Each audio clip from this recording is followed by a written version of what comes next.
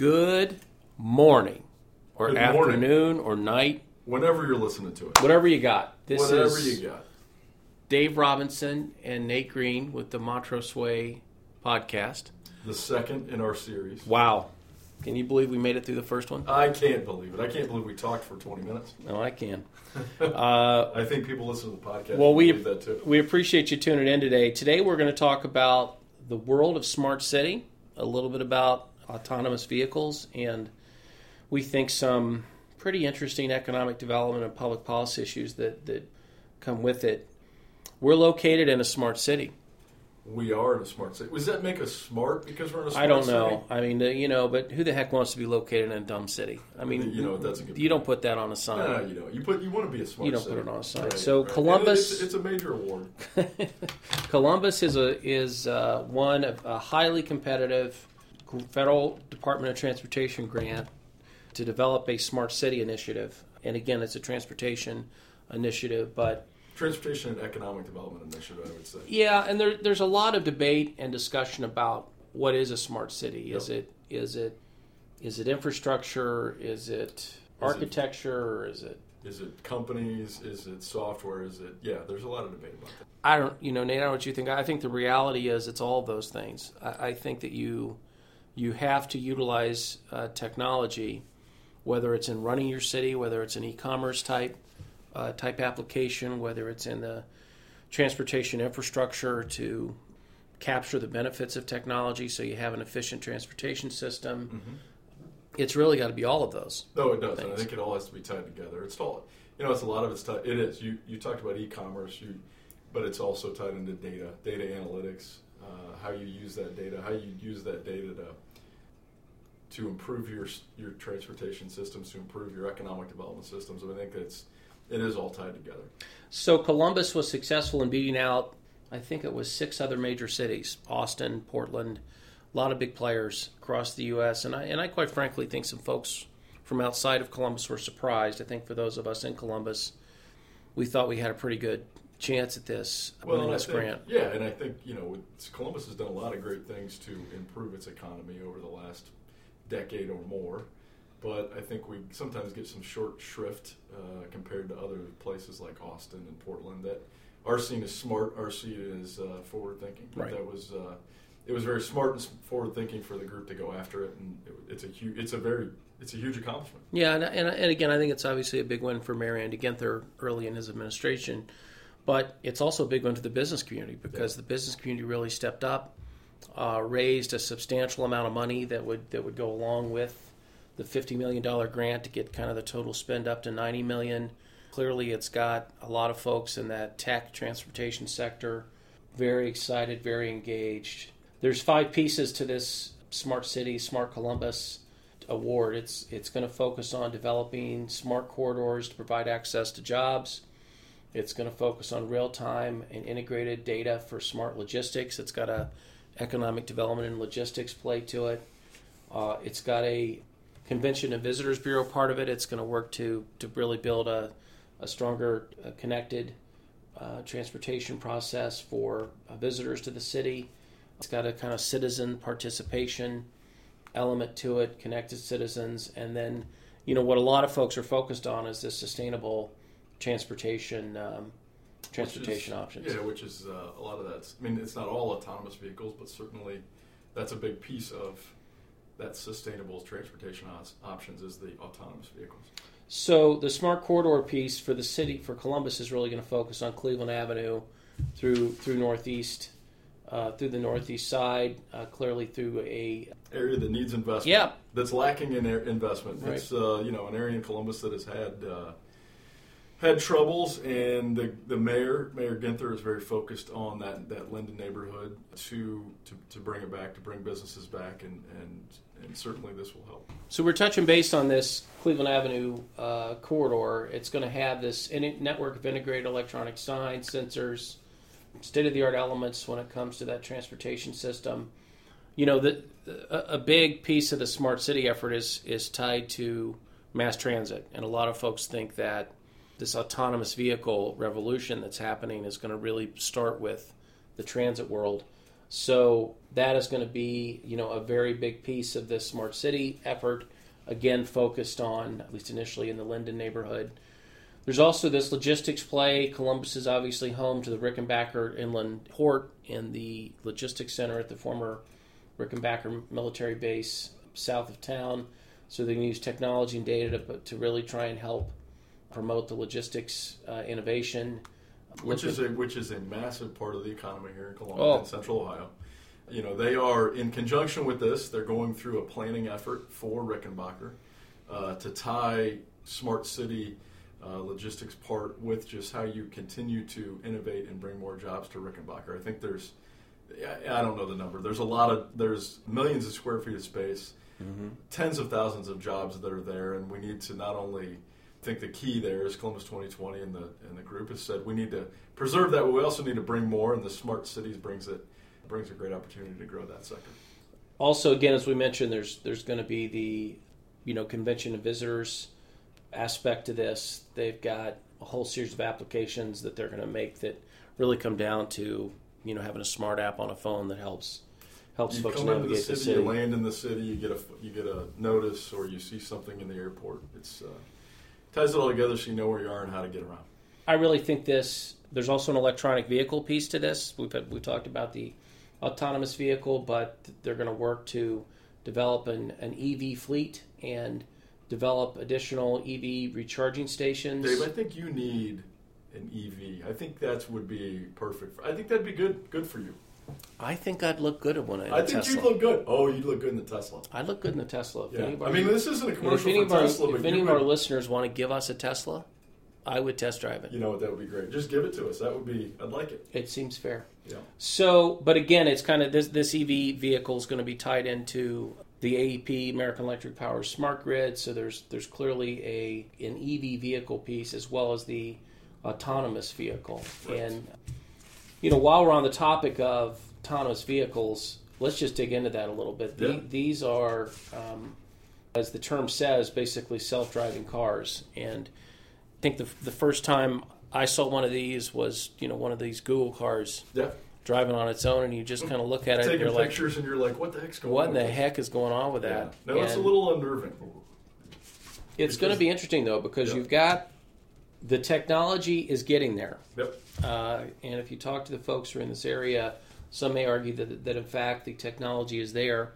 What's going to be interesting to see what we catch up with is how do this local and state regulations get there? Well, and how do the regulations catch up? And how disruptive is the technology? Does it disrupt? Yeah. Does it disrupt industries that we have today? Does it disrupt the automotive industry? Does it disrupt insurance? Those are obviously. How about how we develop? Yeah, how do the cities develop? That's do you need the parking spaces you have? I mean, we've got a whole land use model that's car centered. Yep. You can't build a building. Can't build a building without justifying how many parking spaces you need. Right. And infrastructure is developed. Yep. Parking, roads, everything is developed for people to drive. Yeah. Now, if you have driverless cars, how does that? You're absolutely right. How does that play into how we develop our cities? How we redevelop? I mean, it is very disruptive. Yeah. It's a disruptive force. So, from a regulatory standpoint, 16 states have introduced legislation related to autonomous vehicles that have not just introduced but have passed legislation. They really start in general with allowing for the safe use and testing of AVs along state roads and highways. So there's also been a big effort around researching the economic development benefits of the autonomous vehicles. We just talked about Columbus' effort with the Smart City Grant. Really gives Columbus a big leg up. Got some good partners with Ohio State and Battelle. And it really puts Columbus in the game. Oh, big time. Or maybe it wasn't. You're going to talk about the other ones, but the city was not really in the game, and now it puts it in the game with those other places. So now Columbus is competing with Pittsburgh. Pittsburgh is obviously home to some great academic institutions. The Carnegie Mellon Robotics Department and Uber have a partnership that are working on autonomous vehicle implementation. They have driverless Ubers. Ooh. Yeah. Wow. That'd be good. That would be good. That'd be good. No, but that's the rollout. That's the rollout they did in Pittsburgh, was the driverless Ubers. Now I don't know how, if it continues and how much there are, but that's the rollout. Las Vegas, again, the state of Nevada, Governor Sandoval has just made, I think, a lot of great strides to try and capture a lot of that, what I'd call energy industry. Mm-hmm. Obviously, we joked about Tesla before, but the Tesla investment is huge out there. The battery factory. Las Vegas hosts every year the Consumer Electronics Show that's very focused on autonomous vehicles. So again, Vegas is a place that is looking, and you want to talk about a place that's got transit issues. Oh my gosh, yeah. I mean the traffic and the logistics that they would have, it'd be a great opportunity. Are they the only place that has passed an incentive for this industry? I don't know. No, they're not. They're not. So there's others. Okay. They're not. Okay. The Michigan Economic Development Corporation spent $17 million to build basically a city that they could test autonomous vehicles on. So they built like a test facility. Wow. So while Michigan did not win the Smart City Award, they basically already have created an investment. Again, it's not a surprise. Michigan's not going to give up on anything in the auto industry. It's still at their well, but heart. Again, that goes back to the disruptive nature of it. Right. They've got to figure out a way to keep that industry going, keep the automotive industry going in light of what's happening in AVs. So Boston's another big area again. With the academic and research institutions in that Boston area, not a surprise that MIT is engaged in this. They actually have a partnership with Toyota. So Boston is really another area that is very focused on it. Now, it's kind of interesting because the federal government has taken some pretty critical steps from the Department of Transportation and National Highway Traffic Safety Administration. NHTSA? I don't know. That's got a lot of letters. That's what they say, Dave. I believe you. They call it NHTSA. The old NHTSA. The old NHTSA.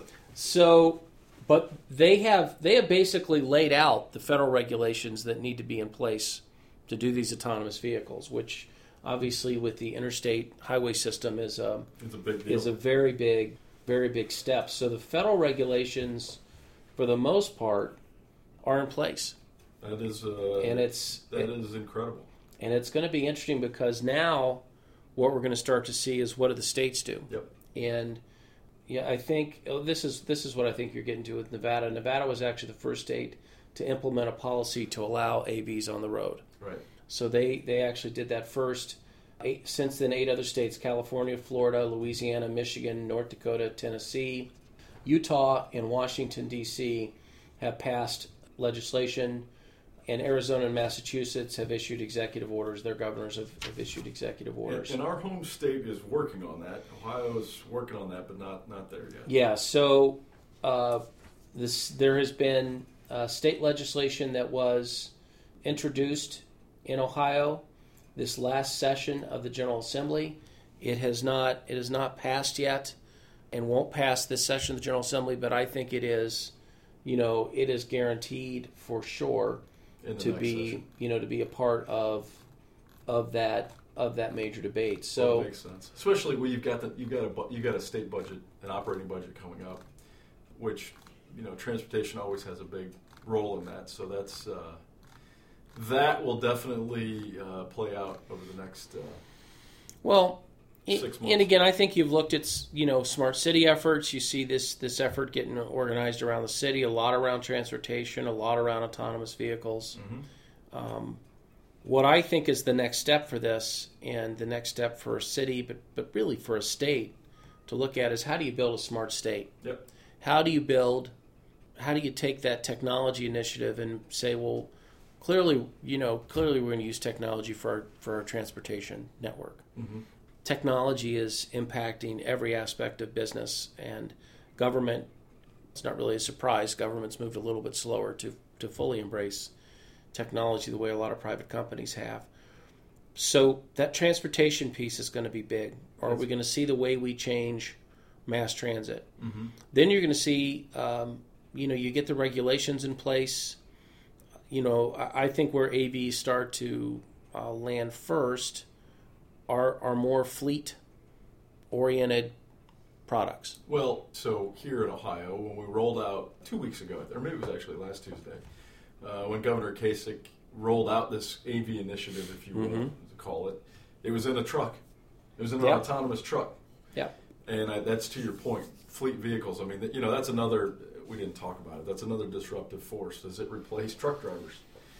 We don't know. But I think to your point there, the fleet piece of that makes sense because it's a business.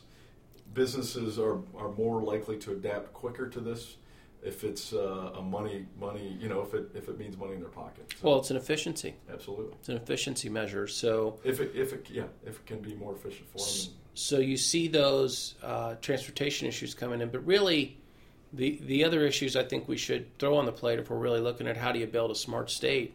One's workforce. Yeah.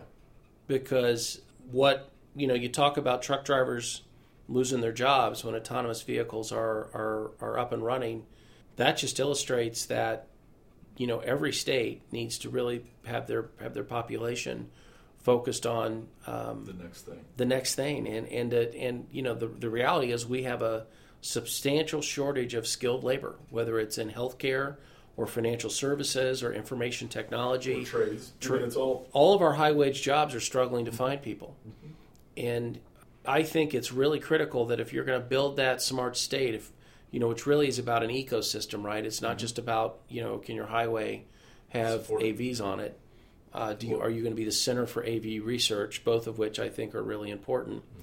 But do you have a workforce that's really engaged and capable of those highly skilled, high-paid jobs? Well, the ecosystem's right because you have at one end you have software technology, people building software, people writing software to run those vehicles, and at the other end you have people that you're still going to have people that are going to need to be able to maintain and fix these things and understand how they actually work, the inner workings of them. I mean, you're right, and those jobs don't necessarily, en masse anyway, exist today.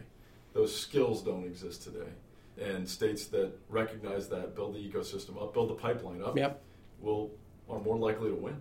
Yeah, and I think that whether it's through AVs or the workforce debate or research and development, the AV smart city, smart state effort, whatever you really want to call it, presents really, it's a big opportunity. It's a huge opportunity. It's a big opportunity. There's a lot of money behind it. I mean, there's a lot of money just because there's a lot of business behind this, a lot of corporate interest behind this. Well, and you pegged it. There's a lot of money behind it because it could be a disruptive technology. It could completely change the auto industry. There's been, from the analysis we've seen, there's a lot of folks think the insurance industry is going to change. That no longer will. Well, do you need a car? Do you need a policy in your car? Do you need a car insurance policy anymore? The car policy would be with the car company, right? Because you can't make a mistake. That's right. Because you just get in it. You get in it, and you tell it where to go, and it goes. And so the other reality for the insurance industry is there'll be fewer claims, which actually means they probably have less revenue. Yeah. Because they can't charge the rates that they would before. Right, because your insurance against risk, and if the risk is reduced because it's not human drivers anymore, then you're exactly right. There's not as much money there. Because we know so much about insurance. We know a lot. Yeah, we know things. We know things. Yeah. So, I'm sure insurance would really love that. But it also impacts the way we develop. I think we talked about that a little bit. But if you have an autonomous car, first of all, you probably don't need two cars. Right. You need one. Yeah, and the car takes, if you got a husband and wife, the car takes you both to work. Yeah. And when it drops the last person off, it goes back home. Then it picks you up later. And then when you want it, you call it. That's right. You text it, and it comes and gets you. That's even better than Uber. It is almost better though. Well, because you can just, I like Uber. I can't pick on Uber. No, Uber's good. I'm just saying this is why Uber is doing thing in Pittsburgh, because you can just call it. I think you're right. Well, that was, we hope, a thrilling and enlightening conversation about smart cities. We obviously think so, don't we? And most importantly, I think we just finished our second podcast. Congratulations to us. All right. Have a great day.